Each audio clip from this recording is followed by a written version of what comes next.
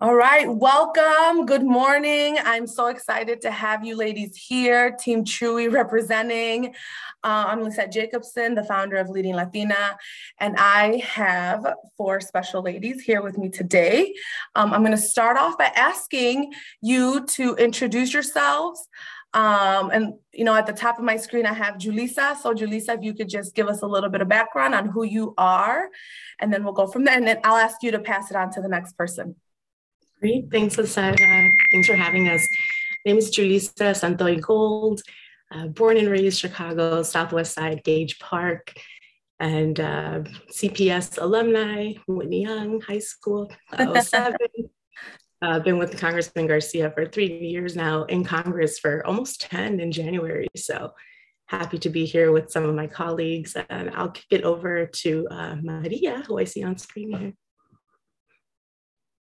Hello, good morning. I'm Maria Velazquez. I was born and raised in Humboldt Park. I went to Lane Tech High School, and then I went to University of Iowa. Then I came back to Chicago, and I moved to Pilsen, and I've been living here ever since. I'll pass it over to Patty Garcia. Thank you, Maria. Patty Garcia here. Buenos dias.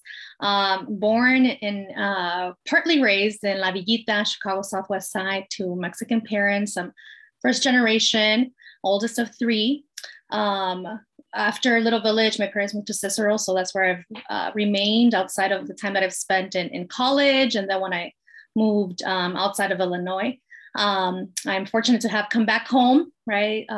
Like many have come back and been able to give back. And I currently work with Congressman Chuy Garcia as his district director, but it's not my first time. I worked with him before in my first campaign about 12 years ago. So I'll pass it over to Lanette. Hi, good morning. Happy to be here. Also, born and raised in Chicago in Pilsen Little Village, daughter of Mexican immigrants, proud product of CPS. And I've been with the congressman for about 3 years now, and I've been in DC now for 5 years. Really homesick, and I'll kick it back over to you, Lissette. Wonderful. So wait, I have to do a little check. Are we all Mexicanas on here, or I don't want to make that assumption? Yes. Okay. Now we got to do this. The next question. Listo. There we go. There we go. Durango all the way. Listo, Durango. Guerrero. Monterrey. And then you're Monterrey. Arriba el norte. El norte, del centro hasta el sur. And then my parents are from Michoacán. So there we go. We have a nice representation across the board. That's always, whenever we're, with Mexican folks, we always got to ask that question. Where your parents from? All right, so I'm going to start with you, Lanette, and then if anyone else wants to jump in. But my first question to all of you is, what drives you? What is something that you often reach back into to remind yourself, like why you're doing that, why you do this work? Why did you choose this work? Can we just kind of start there? Yeah, I guess I'll start off with how I got here. So after grad school, I was a caseworker in Gage Park, actually.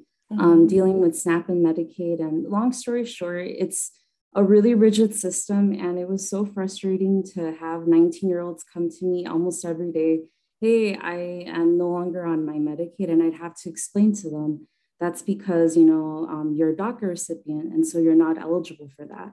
And so it was really frustrating. And as a caseworker, you can't make change. There's no way to change policy. And that's what drove me to DC. I did a fellowship with CHCI, and that's sort of how I, got here. And that's what drives me, honestly. It's just such a privileged position to be in, to be able to influence policy. And so that's sort of how I got here and what drives me. So working with those DACA recipients and seeing their challenges is what really kind of pushed you into this work to make change, essentially, right? Anyone else want to jump in? I can take a stab at it. One of my earliest young memories, right, as a daughter of immigrant parents, is my parents going to a citizenship workshop at a church nearby at St. Rita, hosted by former Representative Gutierrez, right? I remember going to the church, filling out the paperwork, my parents going through the process, and boom, right, citizens. So I think being the oldest in my family, one of the oldest cousins in the family, having gone to U of I, set that path for them, having family look up, to the, la que está más preparada, right? Oh. For questions, mija, ¿qué hago con esto? No sé qué hacer, ¿a dónde voy? And I think being that resource within the family really reminded me that it's not just my parents that have these questions. It's not my tia, my tío, it's my neighbors, it's my friends, it's my schoolmates. So really community and family, I think, is what is a big driver personally for me. Go next. I think we've all had these, listening to Lanette and Julissa, these kind of like moments of epiphany, right? That either wake us up on something that we didn't understand existed, or shape us to take a next step, right? I think, and we have various of those throughout our time. I think for me, one of the ones that most stands out to me was being in college and having to decide, right, what to study, what do I want to do? And I know that disparities exist, right? But what do I do? You feel like this small compared to this big structure. And so I had to do a speech for class on education. And I remember I started going through my speech. I found this article about the tax property and how schools were funded. Yes. And I think the more I read it, like, my ears started feeling hot. Like, I don't know how you react, right? When you're upset, when you're mad, or you're like, oh my God, I can't believe this is happening. Feeling that like fire inside, like, how can this be possible? How are we ever going to get out of poverty or move up in our society if it's all a cycle? Mm-hmm. Property taxes fund schools then determine what opportunities you have. Your opportunities are based on where you can live. And again, never ending cycle. And so I think it was that moment where I was like, I need to go into some type of like policy or politics. But, underlined all that was this kind of like, when you say the word drive, it was that fire in the belly of like, this isn't right. This isn't just, right? Mm-hmm. And I think for me, that's been central to everything I do, trying to be on the right side, trying to fight for racial, economic, social justice, whatever you want to name it, but it's to make sure that everyone has equitable access. And that has been the driving force or the common sort of denominator in whatever step or action I've taken in my life, to make sure that I'm doing something to make sure that, I'm bridging those gaps, and that whether it's myself or my sisters or our family or our neighbors, everybody has access to the resources just as anybody else would. Girl, as an educator, you struck a chord with the way we fund public education, particularly in the state of Illinois. Is extremely frustrating. I also had an epiphany like that, where I was reading Still Separate, Still Unequal. It was an article, and it talked a lot about that funding. And I also had that fire in my belly that I was like, what? I mean, back then I was younger, so I was a little more, I don't want to say it, like I was just more fiery, right? Like I didn't know. Unfiltered. There you go. I was much more unfiltered. I didn't know how to channel that energy, right? So I was just like going off, and anyone I would talk to. And that is a large reason too why, aside from being a teacher, I wanted to become an educator that will eventually lead, because like you, it's that feeling of, a mission beyond us. That's what I hear. Maria, if you want to jump in and kind of talk a little bit about what drives you, but right now the theme that I'm noticing, and I think is very typical of Latinas who go into any sort of public service field, is that it's not just for your family. It's not just for your friends. It's like for our whole community. And I don't know that if like all these other groups feel that sense of responsibility like we do as Latinas. Yeah, I think similarly to all of my colleagues here, I think what really does drive me from the beginning, I feel now looking back, my mom kind of has been a community organizer all her life without knowing it. Really connecting like our building, like our block, getting resources, involved with the church. And I was always right next to her, like going to her to all these things. And I didn't realize that then, right? I also didn't realize that being able to community organize was a job, right? That I could be in that space, that I could be involved and also like, get paid for it to be able to move up, because that's also very important. And I think when I did my internship at CHCI, also in DC, I realized that there is so much more out there that I could be doing, that I don't have to compromise in terms of what I want to do on my day to day and feel that I'm creating impact wherever I am. And I think throughout all the roles that I've played, they're all been community focused, and I'm able to still be connected with my community. And Chicago will always be home. I love DC, but Chicago will always be home, and I always come back here. And I think working with Congressman Garcia has been truly an honor to be able to work with his team, learn from all the amazing folks that I get to work with every day, and continue to, bring folks that, other young Latinas, other women that want to be in this space, any way that I can, being that bridge for them. Beautiful. And so you kind of alluded to my next question, Maria. When I first started, I introduced you all as Team Chuy, but can you, for this next question, can you tell us exactly what your role is as being part of that team? And what do you think maybe is a common myth or something that often people get wrong about the work that you do? I just started in this role a year ago in January, so I'm still learning within my role, but I'm currently the district outreach manager. So what that means is that I oversee all of our policy areas in terms of what is happening in the district, what are things that need to be relayed to our DC team, and what events, what resources is the community needing, and how can we get them to them, in essence. And I feel like, Patty, you can jump in. What else do I do? I feel like I'm still like, every time that I have to introduce myself, I'm like, is that everything that I do? Did I get that right? That's not her job description. She does much more than that. But in essence, I think that's what I do. Currently with Congressman Garcia, I'm learning every day, and then being that ear on the ground for the office, and working collaboratively with our team. And I think a myth, oftentimes, I don't know if it's so much of a myth for Latinas, but I think we're never given the opportunity to lead. And I feel like we're never like looked at as the first person. Like, I feel like oftentimes we get overlooked, and we never are given that confidence that oftentimes gets just given to men, right, without having to prove themselves.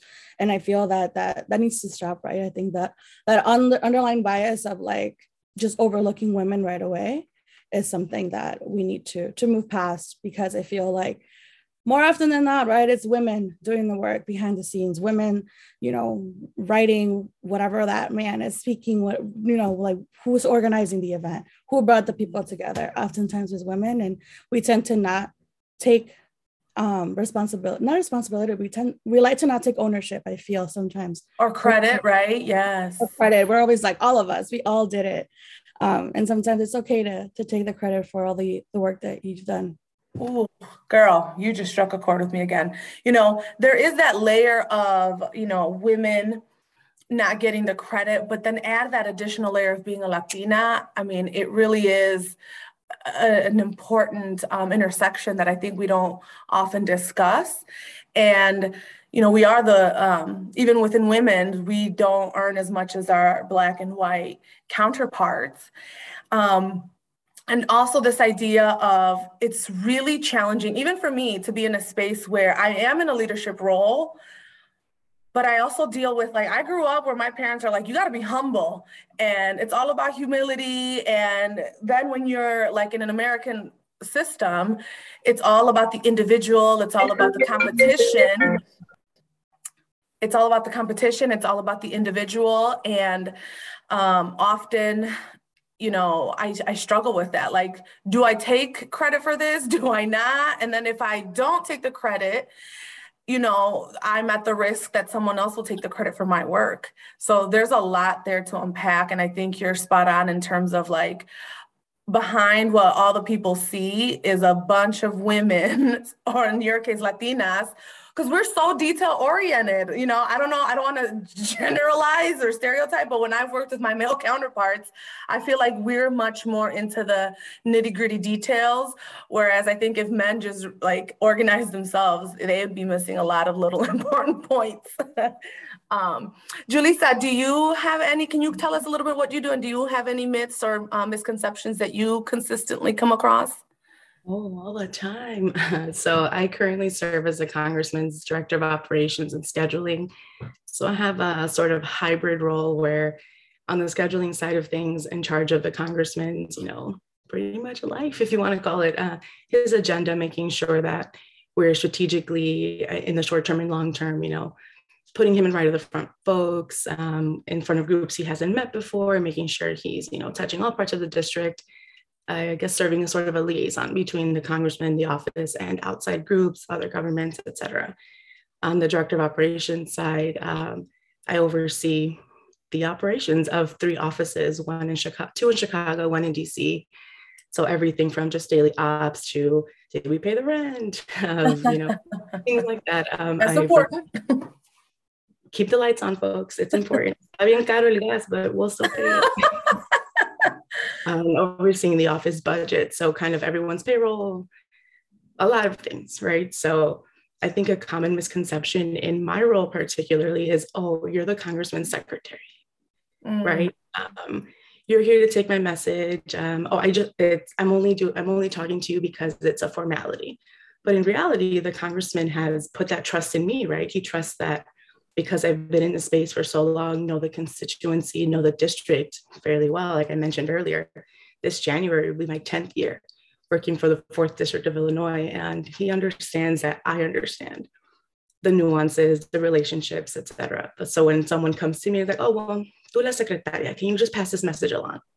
Well, why do I have to talk to you? Well, because to talk to him, you have to talk to me. So it's often that misconception that, oh, you're just like a stepping stone to get to where I need to be. But in reality, gatekeeper, air traffic controller, whatever you want to call it. So I think that's one of the things that I'm constantly, being faced with in the job. Yeah, that kind of goes right to my point that you, I'm sure, have to be extremely organized, extremely detail oriented. You have to be able to multitask. You have to be able to prioritize, right? I would assume that people are trying to come at him or talk to get a hold of him, and you have to kind of be that one to determine, yes, this is worth pushing forward, or no, this isn't, right? So it's way beyond a secretary. Good job, girl. Patty, did you want to jump in? Yeah, certainly here. So, Julissa and I kind of tag team on the schedule. So, when she was in DC, handled all of DC, and I handled Chicago. And as you know, right, the group's here. He's been here for 40 years as an elected official, as a public servant. And he's also been very accessible to folks. Everyone, I kid not, I think like 90% of Chicagoans have a cell phone, right? And so having to manage his schedule here in Chicago of, he's got 10 slots that we can fill in with, to your point, what do we need to prioritize? What's urgent? Who hasn't he talked to recently? So that's one component that it does get really difficult, because I think people have, one of the things coming into this role, and not the role only, but opening the office and his transition to DC, that we were very intentional about was the congressman has to remain a humble, accessible Chicago individual, right? That's what got him there, and that's what will keep him there. And we have to make sure that people don't see this transition to DC as like, oh, yeah, está en DC, yeah, he doesn't care about us, he's the DC person. It happens, unfortunately, a lot with people in Congress. And so we wanted to make sure that that didn't happen, and that people still felt that he was accessible. So what that meant was, when one of our first conversations when he asked me if I was interested in this role was, I said, what does a district director do? I have never even stepped foot in a district director office, or district office. I've done lobby visits, advocacy visits, trained elected officials to go on the Hill, but I've actually never been in a district office. And he said, look, bottom line, you're my ears and my eyes in the district. When I'm not in DC, you need to know before I know what's going on. Oh, and you need to be able to speak on behalf of me. And I'm like, that's a huge responsibility. So when, especially when he's in DC, with the pandemic, the schedule has changed a bit, but being in DC, 3 to 4 weeks, sometimes out of a month, it means that I'm having to go into meetings with, what would Jesus do, right? What would he think? What would he say? What would he push back on, and sometimes in spaces where, it's very male dominated. Outside of being his district director, I'm also his campaign advisor. So I've been with him for 3 different cycles. And my first experience with him was on a campaign. So I know his, Congressman Garcia, and I know the elected official, more candidate, Chuy Garcia, which, in those political spaces, you kind of break down some of the like the formality, and you have to be more and more engaging, and a lot of emotions, right, come through in those spaces. But I think that it's been, I will say, in terms of the myth, it's the same no matter how you look or what your title is. Like oftentimes people, ¿eres asistente? Hola, soy doctora Garcia. That's where I throw in the doctor. Soy doctora Garcia, soy la directora del congresista, or la que ayuda en la campaña, right? But it is a very tough role, I would say. Easy because his name opens doors. Tough because he's been so accessible that people expect that same type of accessibility. So Julissa, I'm sure, agrees. Like, we've got no problem being the people to say, no, he can't do that. No, sorry, you're going to have to talk to a staff member. No, I will not forward that call until you tell me exactly what you want to talk about. That's beautiful. Listen, we had the privilege. So I also host Black, Brown, and Bilingue with one of my colleagues. And I was able to interview him for an episode. We talked a lot about the teacher shortage and the Diversify Act. And he was so down to earth, so relatable. And I remember I went out to eat with my parents that weekend, and I'm like, I interviewed Chuy Garcia, and my dad remembered him from back in the day in the city. He was like, oh, sí, yo me acuerdo de él. It was like so crazy. And my mom like could not believe that I actually was able to sit down and have a conversation with him. And I think that's the beauty of Chuy, right? That like, even though he's in DC, I feel like there's still, our people really still feel that connection, or they remember him just from his visibility and how open and accessible he's been. But that just speaks to also the work that you ladies do to make sure that he keeps a pulse on what's going on in our community. Lanette, why don't you come in, because you're out in DC. What is the common myth about what you do? And can you tell us a little bit about what you do? Yeah, so I handle the congressman's immigration, health, education, and other portfolios. I tag team with Patty on immigration and ed. I think a common misconception, and Patty, you kind of touched on this, is that DC's so out of touch. They live in their own bubble. They're, not in tune with what's happening on the ground, and rightfully so. I think there are a lot of members, a lot of staff, a lot of folks here in DC who live in their DC bubble.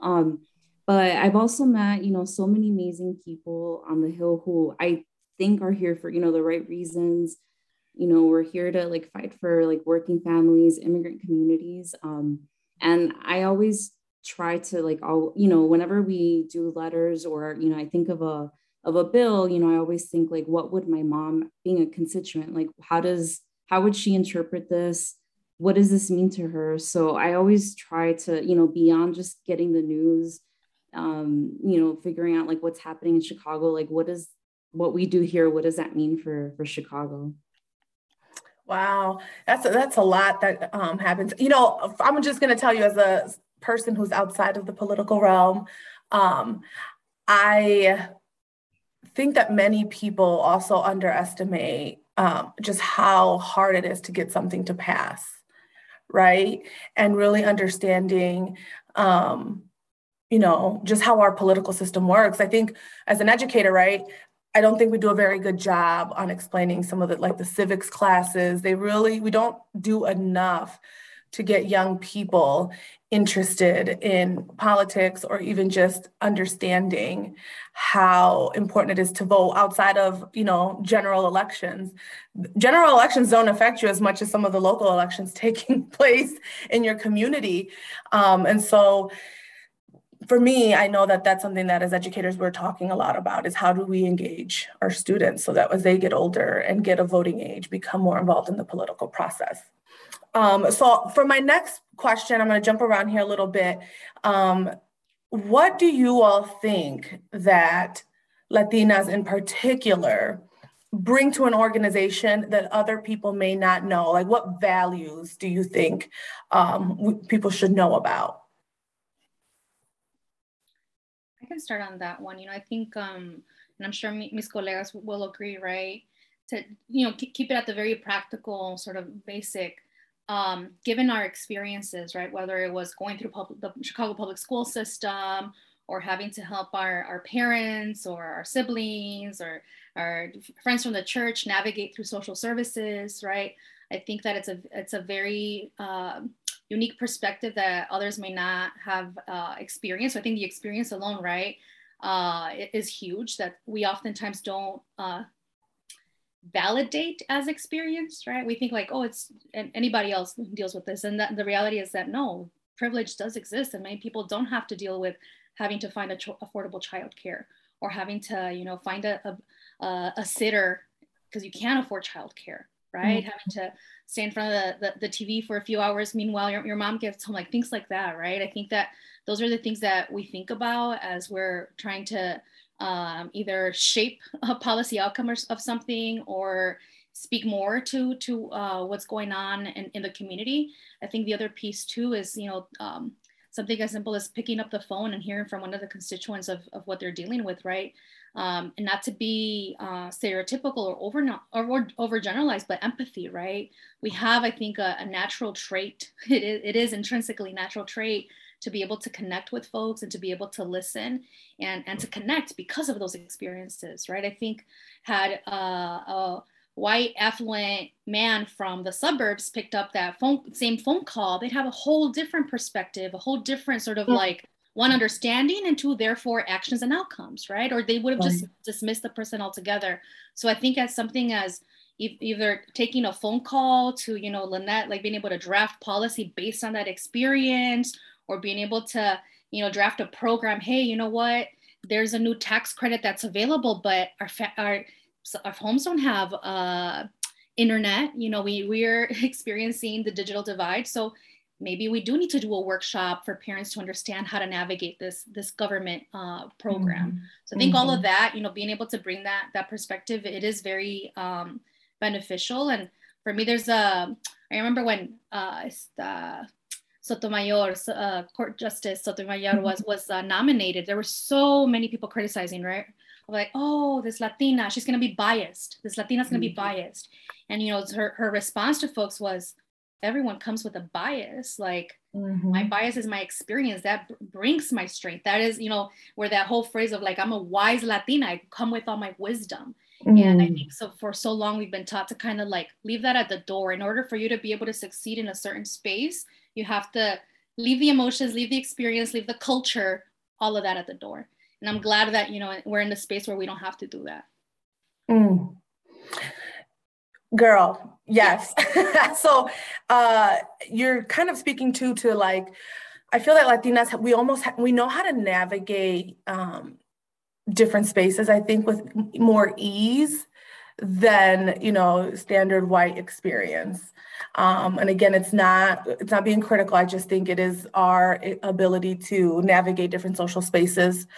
I was just having a conversation last night about how I see my students, my little ones, right? My kinders, my first graders, and the cognitive ability to determine, okay, in this space, I'm going to speak Spanish and I don't have to have, you know, perfect sentences. I can speak in my weekend language, right?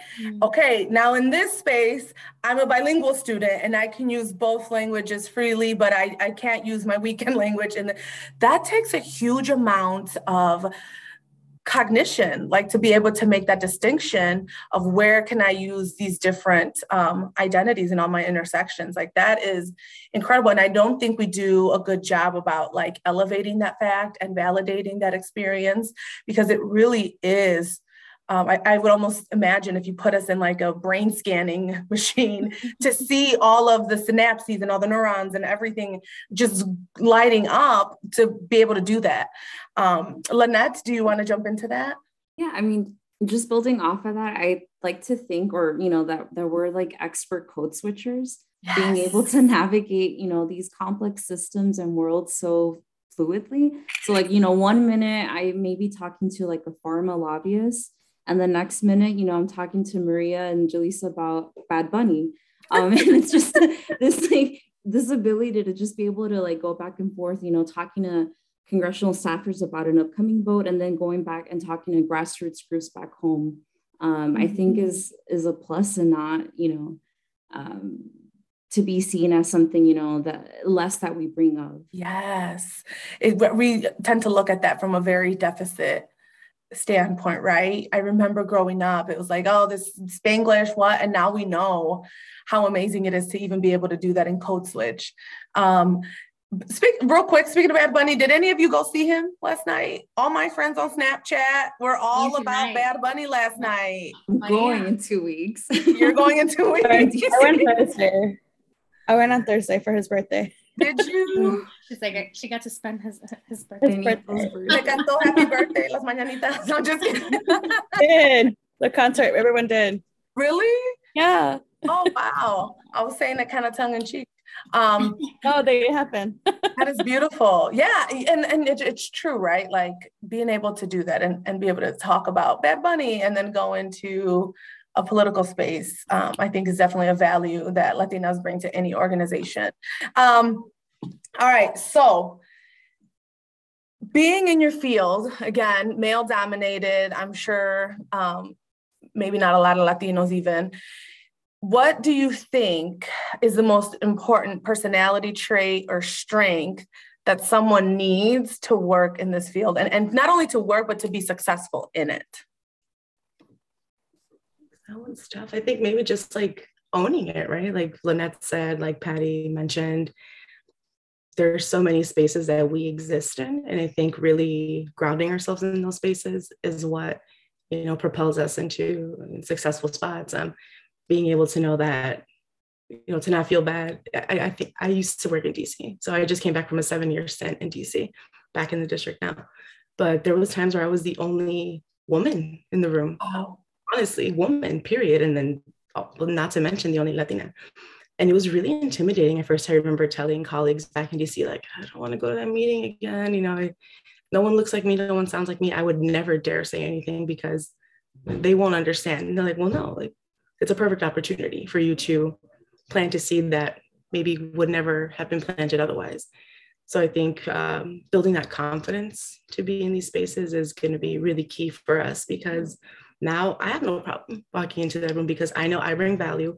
I know I bring a different perspective, and I know I bring a different experience that folks can benefit from knowing about. It's not so much me being worried about being different. It's me celebrating that I bring something different. So it's been a little bit of my experience in that space.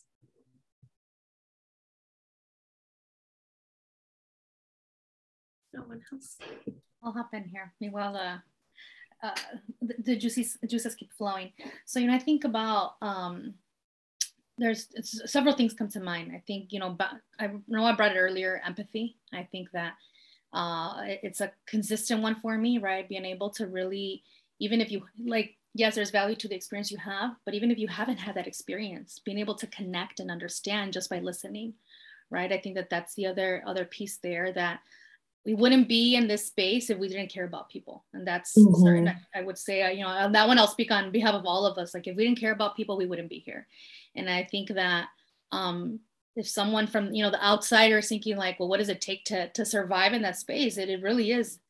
One of the core things is empathy, being able to connect and understand people and see them for what they bring, for, you know, and oftentimes I think that's why people struggle in this space, right? That they've got their own goal, their own agenda. They're like driven on, you know, like me, and pushing people to the side, toppling over people. I mean, you hear about it all the time, and it's always going to happen, right? But I think that it's really important to like try to reel those people in and try to humble them, right? Of like, it's for the people. And at the end of the day, the work that we do is for the people.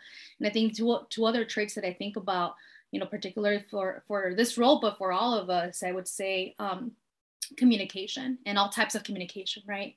You have to be able to communicate interpersonally, one-on-one. You have to be able to communicate with stakeholders, constituency groups, elected officials. And again, that's where code switching comes in, where I know with the elected officials, I have to be direct and quick. I've got 2 minutes. All right, let me deliver. Congressman needs this. Yes. Or you want to relay that. Or I have to be the one convening the meetings with the electeds, right? And those are tough, right? Especially if, you know, there's different personalities, there's different folks that have been in office for longer. So it's not just staffing my congressman, my my boss, but also everyone else that may be in that room. And I think by extension, anybody else that he's working with, right? So I would say that that's the other piece, communication, right? And, you know, we've learned, especially during the pandemic, having to deliver and having to communicate on Facebook Live. And that's where like technical communication comes in, like, oh my God, how do you work the translation? Oh my God, can you hear me? Oh my God, why is it on Facebook Live, right? From the very practical to the very like, how communication makes someone feel and what they understand, right? What you deliver. And then the last trait that I'll talk about, which this one I feel like it goes for all of us too, is analytical. Like we have the amount of information that we have to digest and remember, and you don't always have the luxury of being able to write notes, right? There are some meetings that I take in the car where while I'm driving the congressman of like, hey, we touch on our agenda, and I've already memorized like, okay, these are the 6 things I need to talk to him while I'm driving, briefing him for the next event, debriefing from the prior event. But these are all there's 6 things that we need to talk about on the government side and on the political side, right? Like had a conversation with so-and-so, here's the outcome of this, reporting on the outcome of the weekend for the campaign event, and this next meeting you're going to, this is what's going to be in the room. You have to make sure that you walk away with this, and you have to say hi to X, Y, and Z, right? But also being able to like not overwhelm and get to the point of, all right, through my 20 meetings with all these different stakeholders, what are the 3 common threads that you need to know for you, for the legislative team, and for whatever else we have to do after. But it is having to filter through a lot of information and make the connections yourself, because it's what's said and then what's not said. Oh my goodness. As a teacher, you know what? I think as a teacher, I'm going to show this to my students, because let me tell you, you know how you're in class and we're teaching kids how to their reading comprehension and summarizing the most important facts and X, Y, and Z. I'm going to show them this is a real application. If you ever want to go into politics, you should be able to take in a ton of information, weed out the most important facts, and then be able to communicate those. Honey, yes, I cannot wait. My 5th grade actually does a civics unit. And they actually switched it up this year, and I'm really excited. So I am actually going to take this little soundbite here, Patty. Thank you, because I think that really does give our kids, like, how is this relevant, right? How do we, why is it that we're teaching you this? What is the importance of it? So that is fabulous. Maria, I'm going to come to you. And I'm actually going to ask a different question than the one I sent you guys. I'm sorry, but I'm trying to go with the convo. Okay, Maria, I'll give you some time to think, so don't worry. I was just talking to my girlfriends about this, and even my husband, that because my parents are Mexican immigrants, my parents only went to 3rd grade because they were the oldest. My mom did want to continue to go to school, but she wasn't able to because she had to help. But she loves school, and I always joke that like I definitely got my brains from her, not my dad. But there are still times where, like, I remember when I had them at my graduations, and when I tell them my day-to-day job, or when like I'm coming home late after work, even though the school day is well over, I still have to wrap up parent phone calls. Something is always happening in the building, or I need to respond to some emails. And she does not understand that, right? Like, I still don't think they're proud. I'm not saying they're not proud, but sometimes I'm like, dang, do they even realize what I do? And secondly, do they realize how like hard it was as a Latina to do what I do? Do you ever think of those things, Maria, where like, I don't really think my family, my mom, well, your mom was a community organizer, but even your extended family, do you think, right? My mom doesn't even know she's doing that, to be honest. And then she has been doing it. And I don't think she still knows what I do. She really doesn't. Like, all she knows is I work for Chuy. That's it. Like, and tell her, oh, I work for Chuy. That's it. When I was interning in DC, my mom was like, oh, she's working for Obama. I never saw Obama the whole time. My mom did the same thing. My mom did the same thing. My daughter works for Obama. So like my cousins were texting, and I was like, no, my mom totally knows. I'm like, I'm working in Congress. I'm an intern, first of all, in Congress. I'm like, and I never saw Obama for the whole time that I was there. I saw Obama later, after my internship was over. But no, my mom, I don't think my mom has any idea what I really do. And I think it's hard for her sometimes to understand it too. So funny. When I have like after work events, or I have to go to a meeting or something, she's like, why? Like, why do you have to do that? Even this morning, because she wanted to have breakfast. I'm like, I can't, I have this. She's like, why? Girl. And I think what I also find hard to explain to her is like the things that I do outside of work, it's because I want to do them. Like I volunteer on boards, where I go to events to support friends, and she all sees everything as work. And I think for me, that's also like difficult to tell her, like, I actually enjoy it, Mom. Like, I feel like and I also like, finally, I found a place where I am truly happy in my job. And I'm not just saying this because, all my colleagues are here, but I think bringing you back to what Patty said, I feel like oftentimes I've been in spaces where they claim that they want your authentic self, but they don't really embrace it. And I feel like in our team, we really do that. And I always feel very supported and happy to be myself, right? And not afraid to it. I think it's very much celebrated and accepted. But bringing it back to the question, no, I think it's really hard to explain to my mom exactly what is it that I do and what. I think she knows why I do what I do. I think she gets that for sure. But she just doesn't understand. And also doesn't, I went to school in Iowa also. So I went to school away. My mom didn't really get to see me as often. Like I would purposely only come during breaks, only big breaks. And I did that for multiple reasons. Financials being the first. Second, I knew if I came more often, I would get more homesick. And I didn't want to. And 3, like being more present on campus allowed me to build community. And I really, really needed that. In a predominantly white institution, I really needed to build community and be connected. So my mom oftentimes didn't get to see me change from the person she knew in high school, and then seeing everything that influenced me and changed me for the better, right? That made me really realize who I was.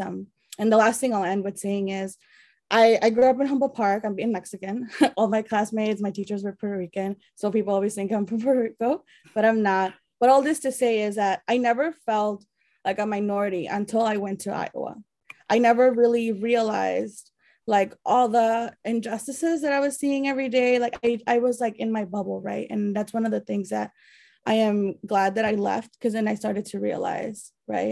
And I started to understand what role I play and what role I could play. And I think that really truly influenced everything else, all the decisions that I made afterwards and when the place that I am in now. Wow. Yes, me too. I didn't realize how broke we were until I left. Like, dang, we were broke. Yes.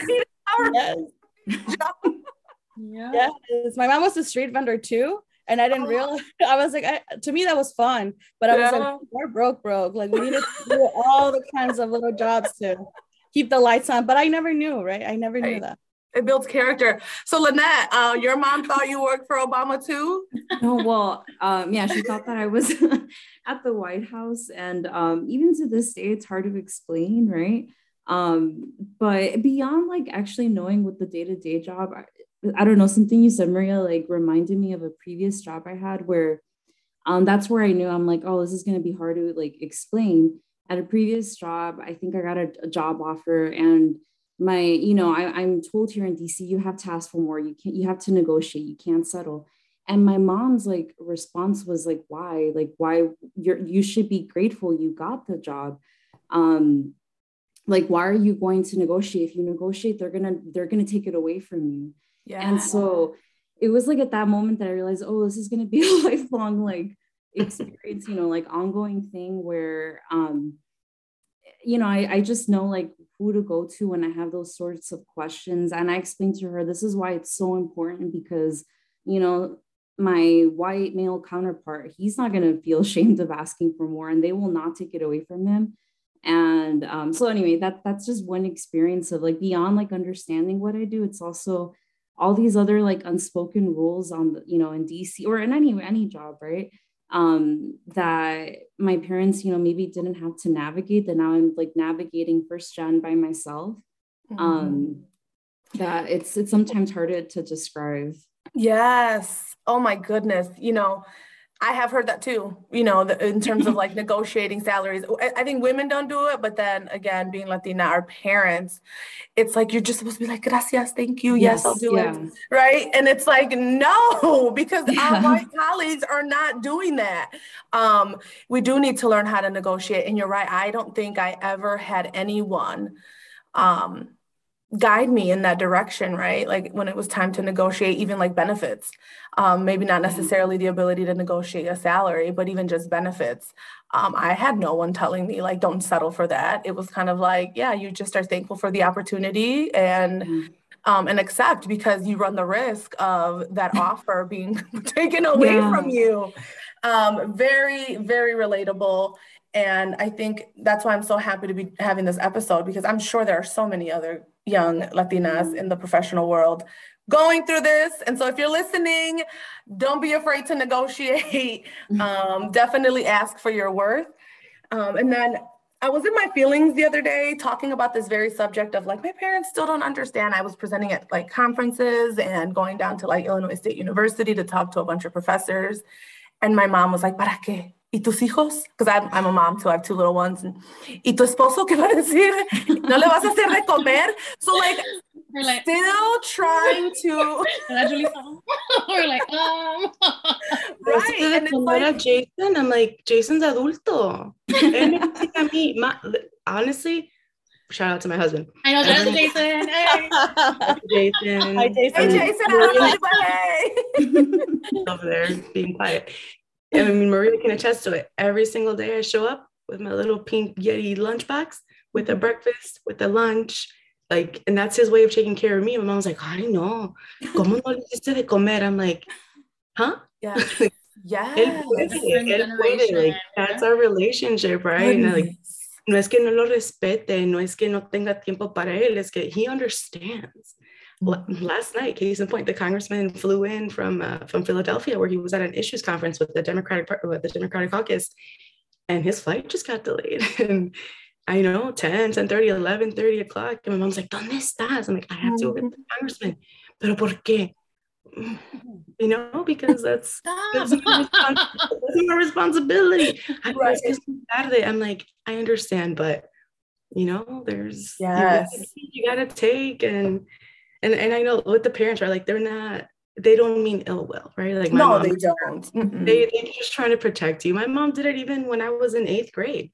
Got it accepted into Whitney Young, and I was super excited. I was one of the only girls in my entire class that got in. And my teacher was like, I'm so excited for you. My mom was like, no. Tú no puedes ir ahí, está muy lejos. Yes. Fail. And I'm like, Ma, it was fail in like the 80s. That was $1 million houses down Jackson Boulevard. My teacher made my mom come to school. She's like, I need to talk to your mom. And she was like, Señora Santoy, like, you will do her a disservice if you don't let her go. Pues ve aquí a la Curie, wherever, a la Hancock. I'm like, all great schools.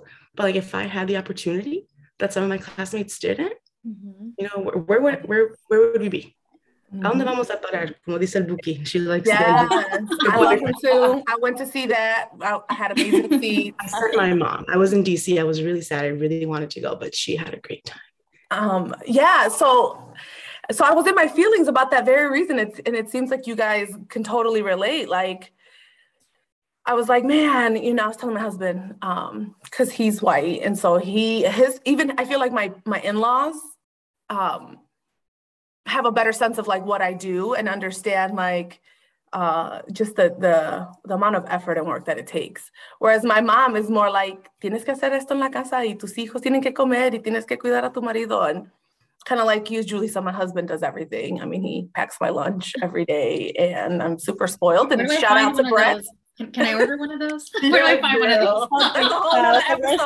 Yeah, because I feel like for me, that's been the problem. Like not only the parent, but also like in relationships, right? Not understanding of like, well, what do you mean you have to work on the weekends? What do you mean you have to do the evenings? And that always continues to be like, I feel like I'm split from my family. I'm split from, when I've been in a relationship of like, oh, they don't understand my commitment in my profession. And even though I lived, I left home when I was 18 to go down to U of I and spent 8 years there, undergrad, grad school. And then after that, I came home, was unemployed for like 8-9 months. And it was really tough trying to find a job. And I remember my dad at that point is like, ¿qué estás haciendo ahí? Vete a la tienda, go and bag groceries, do something. And I'm like, Dad, I have a PhD. Like, I'm trying to find a job. No, si quieres, cualquier trabajo ahorita. And it's funny because, then I was like, all right, well, I couldn't find a job here. So I ended up going to DC, and I left for 6 years and 2 years in Texas. And through that time, it was really difficult, even more, right? To like kind of convey what I did. All I knew, again, to like Lanette, trabaja en la Casa Blanca. I'm like, no, I don't. Stop telling people that. I don't even work on, like I work on Pennsylvania Ave, but not on the other side, the Southeast side. And then in Texas, it was like even more difficult for them to understand, like, what? You're at a political organization training people to run for office? So what are you doing, right? Yeah. And it wasn't until coming back home, almost like 14, 15 years later now, having to move back home after now as an adult as a professional, and still having to check in like, oh my God, ya son las 12, ¿dónde andas? And I'm, no me puedo dormir hasta que llegues. And my joke, I respect my mom. My joke is always like, well, what did you do when I didn't live here for 15 years? That is so I'm like, man, it's that's so hilarious. But so when I was in my feelings, I came to the conclusion though that like, thank God my parents are the way, because it keeps us humble. Doesn't it? I feel like at the end of the day, it keeps you grounded. And your parents will be the first one to be like, no me importa que seas directora, aquí no mandas. Literally. Yeah. I live alone and my mom still texts me, ¿ya llegas a tu casa? ¿A qué hora vas a llegar? I'm like, Mom, Mom. Forever roommate. Yes. And I think that actually is beautiful, and we'll appreciate it, as aggravating as it can feel sometimes, speaking from experience, like, I definitely have grown to appreciate it because it definitely, I think, keeps you humble. It keeps you grounded. And it also impacts the way I'm raising even my own children, right? Like, I get it now that I'm a mom. I'm like, dang, yo tampoco no puedo dormir si no estuviera en la casa. Para allá voy, aunque no me guste, I'm be like, where you at? All right, so it's been so much fun talking to you. I feel like I could talk to you ladies for hours. I'm just gonna wrap it up with a general question of where do you see Latinas in the next 10 years? No, I can hop on. Okay, come on, Patty, let's go. Doctora Garcia, let's go. The goal, right? The goal is that we are in every room in any space, right? Whether it's the boardroom or the classroom or in Congress, lo que sea, like that, we are in those spaces. I think it's about damn time that, and there's more than one of us, right? Given our numbers, that we are reflected in every leadership role, but also in the hiring roles, right? And making the decisions, being able to really guide our country and our communities.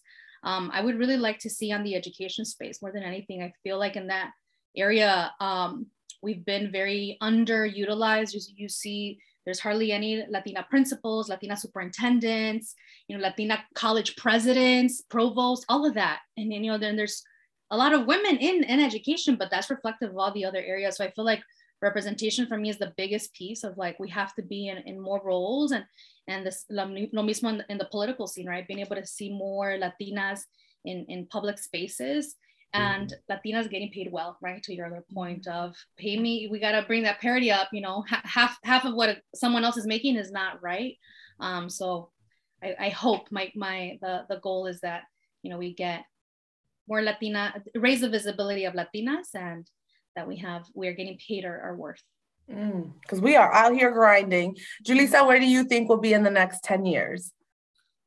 I see this Zoom meeting times 5, 20 of us instead of 4 of us in the chat. Let's go. We're responsible for bringing up the next gen, right? I think in everything that we do, right? Even I love where we are now, right? What a blessing that there's 4 of us. There's more women in the office that are not here, but there's so many of us. We dominate the office, let's be honest. So I think more women in elected official positions, more women, in DC in the policymaking space. As someone who has friends near and dear in that space, I see how hard they work, and I want to see them, get recognized for the work that they do. And I think I take it personally to, help those that are coming, behind me, the younger gen. There's a couple of younger folks in our office, and I'm constantly like, okay, like, what piece of advice can I give them? What experience that, I maybe screw up a little bit on, and I can help them finesse it. So I think building up the next gen and seeing way more of us in these code switching spots, I think is going to be a beautiful place to be. This young generation, because I hire a lot of the Gen Zers now, like my young teachers, they are relentless. They are not, I don't think that they're as like fearful or maybe even shy. I felt like I was shy or like scared to speak up. They are not afraid. I'm like, dang. They got opinions, they got feelings, let's go. And they're very well in tune with their identity and who they are, and they embrace it. I didn't necessarily have that growing up. So I'm very optimistic about this new generation. They are relentless. All right, Maria, where do you think? I think when Patty said what I wanted to say was along the lines of that, of where it's no longer a surprise that there's like the first Latina here, the first woman there. Like, it's no longer, right? Like, we don't have any more of those because we already are in those spaces, and we are more than just one. I still want to see a Latina president, though. I ain't gonna lie. First Latina. I don't think in 10 years, but hopefully. Right, let's go. She's out there. She's out there. Patty, I'm just kidding. I was thinking AOC. I'm like, That's what I was thinking too. Well, her name swirled a lot with when she was surrogate for Bernie as a running mate as a VP. Yes. And eventually, like, when she makes the H mark. Yes, I definitely, and I think in 10 years she'll hit it. She'll mobilize a lot of folks. Yes. All right. And then let's wrap it up with you, Lanette. That rhymes with Lissette. Yeah. I mean, honestly, echoing what everyone said, I want to see Latinas at the decision-making table, wherever that may be. But I think beyond that, I want to see like a generation, like you mentioned, they're already coming, but like a fearless, throwing away that imposter syndrome. I want to see Latinas like, no longer have to, debate like between the kids and the career. Like, I want to see like a future that can support this next generation of Latinas. Beautifully said. I'm glad we ended with you, Lanette. So thank you so much. Girls, I feel like I've known you guys forever. We're sitting here talking from like identities and our moms to Bad Bunny. Like, I think that's the beauty of being in compañía, right? That you understand each other's experiences, even though we've never met outside of today. Well, you guys know each other. But thank you so much. It was a pleasure. We'll be in touch, and I hope that we'll continue to see more of each other. If you guys ever have any education questions, listen. I know that Chuy's prima is a superintendent in DeKalb. I actually used to work in DeKalb. Yeah. Minerva, yeah, she's doing her thing. And hey, she is, because it ain't easy. I'll tell you, she's missed. She is very much missed. Yes. But DeKalb needs someone like her. I mean, she is definitely being a change agent, and I worked in that community, and that community just was not ready. And so I was like, we ended up moving, and I'm so glad she's there, because there are a lot of Latinos in DeKalb right now, and they need her. And I think, again, having that representation isn't just good for Hispanic kids or Mexican kids. It's good for everyone, right? White students need to see someone like Minerva just as much as Black students need to see someone like Minerva, because that's how we break down those stereotypes. So she's doing her thing. All right. Well, thank you so much, ladies. Enjoy your Saturday. Maria, tell your mom I said, hey, I hope you go out to eat with her. Now you can have brunch. Perfect. Bye. All right, girls. Take care. Good luck. Bye. Bye.